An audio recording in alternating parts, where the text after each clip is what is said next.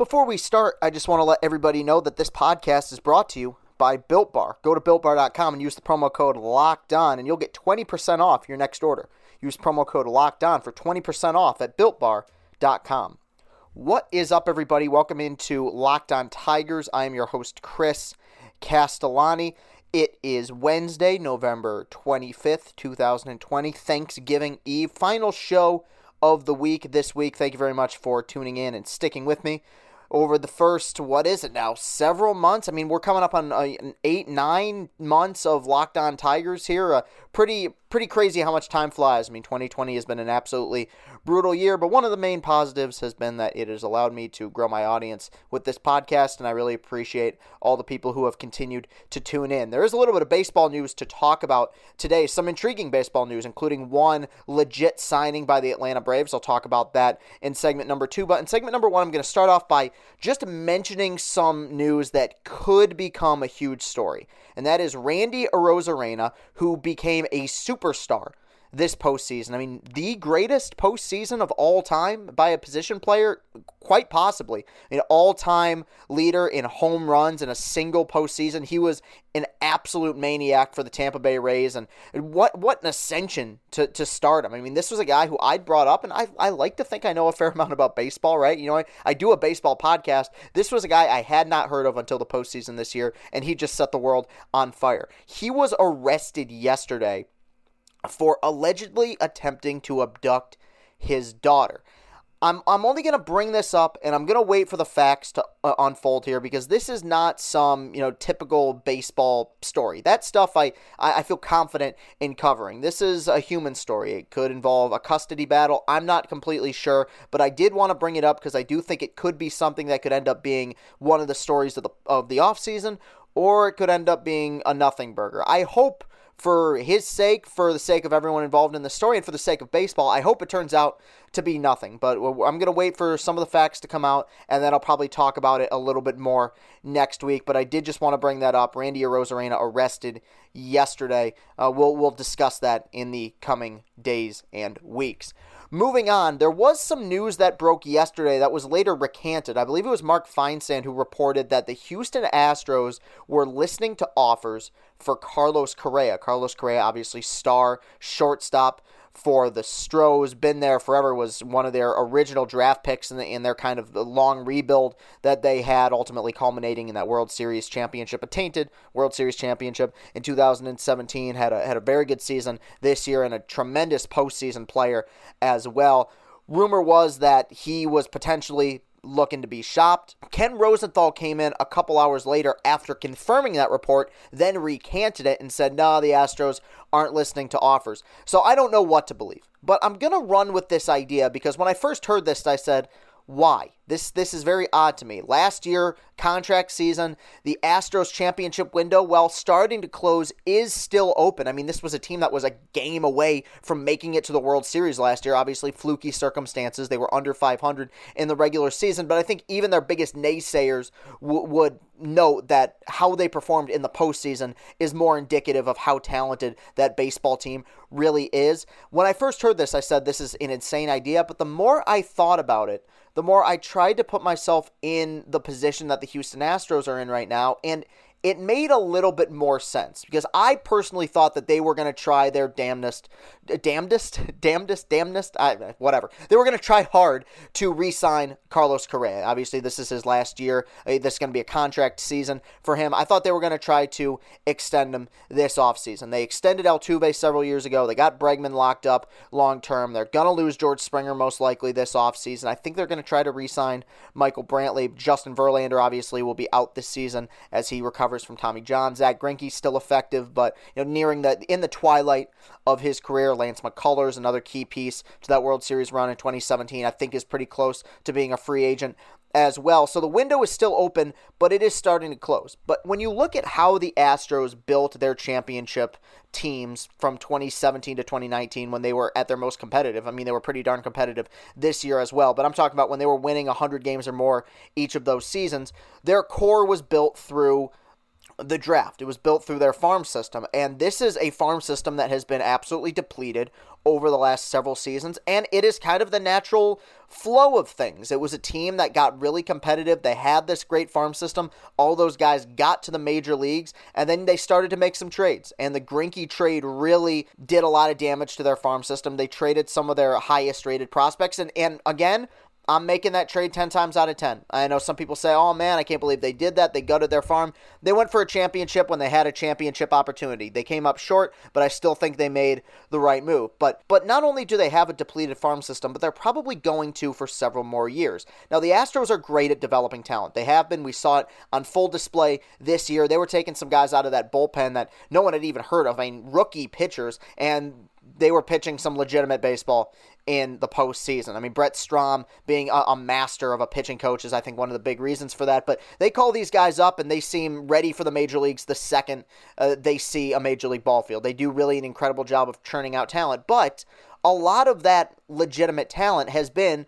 first or second round draft picks. Now, there's been a few guys that they hit on who are later picks, but the reason why I think a Correa trade makes more sense than I initially thought is because they do not have a first or second round draft pick in either of the next two drafts. Now, that's their own fault. They cheated, they got busted for it, and it's going to end up damaging their farm system for the next several years. So who can you trade right now that could help you rebuild your farm system while also being competitive at the major league level? Well, you're not going to trade Altuve. You got him locked up long-term. You're not going to trade Alex Bregman. You got him locked up long-term. Springer's out the door, brought up Brantley, brought the other guys up. The one guy who you could potentially trade, get maybe one or two top 100 prospects for, and then potentially re-sign after his contract expires at the end of this season, would be Carlos Correa. Because I think Carlos Correa wants to be a Houston Astro. I think his identity is kind of woven into the fabric of that DNA. I don't see him really wanting to go anywhere unless, of course, he ends up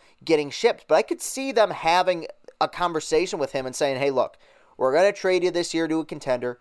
Go somewhere, win a ring, and then at the end of this season, we're going to give you a call and we're going to try to re-sign you for a long-term contract. Now, that has happened before. I feel the prime example to me, I remember when the Red Sox traded John Lester in the middle of the 2014 season. A lot of people said, oh, he loves Boston. He'll re-sign in Boston. No way he's going anywhere else. He loves it here. This is his home.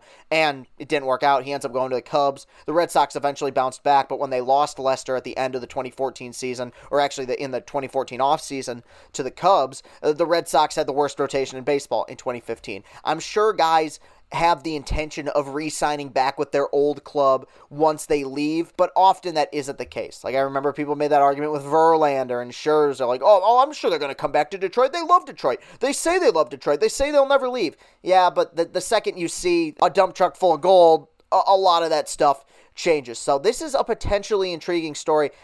It's weird to me that it was recanted so quickly. The Astros said, oh, no, we're not doing that, but I wonder how the story leaked in the first place. I think this is a potential thing. This makes more sense than I initially thought.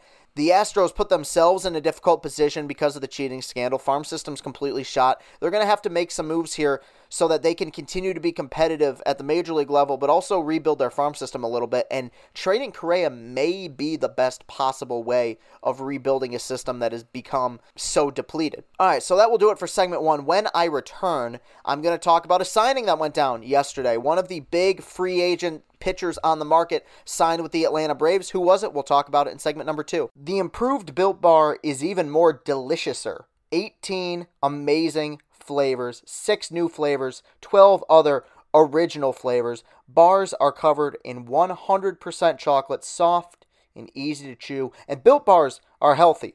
Built Bar is great for the health-conscientious guy or girl. You can lose or maintain weight while indulging in a delicious treat. Bars are low-calorie, low-sugar, high-protein, high-fiber, great for the keto diet. Go to BuiltBar.com and use the promo code LOCKEDON, and you'll get $10 off your next order. Use promo code LOCKEDON for $10 off at BuiltBar.com. Locked On Tigers will be off tomorrow and Friday for the long Thanksgiving weekend, but we will return on Monday, and we will be talking about all kinds of Tigers news, free agent news, what's going down this offseason, and how does it impact the boys in the Old English D. Please tune in and listen Monday through Friday, Locked On Tigers for the Locked On Podcasting Network. And we are back. Thank you very much for tuning in today. Final segment of the week. I will be taking the next 2 days off, enjoying a nice long Thanksgiving weekend. But there was a signing yesterday that went down, and a darn good one, an intriguing one. Charlie Morton, who just spent the last 2 years with the Tampa Bay Rays, where he helped lead them to the World Series this year, finished third for the Cy Young in 2019 as well. His option did not get picked up by the Tampa Bay Rays. A lot of people were surprised by that, and under normal circumstances, I guess I would have been too, but the Tampa Bay Rays they do a lot of things right, but their ownership is so cheap. They have the capability to spend money, they just kind of choose not to, and they didn't pick up Charlie Morton's option. A phenomenal 2-year deal. I mean, won him, 5 postseason games. He was great for them. That was a tremendous signing, and he carried over what he had learned under Brett Strom in Houston, where he'd been so effective for them, helping them win a World Series in 2017. But he officially hit the free agent market, and a lot of people were wondering, where's he going to go? Is he going to retire? Is he going to sign back in Houston?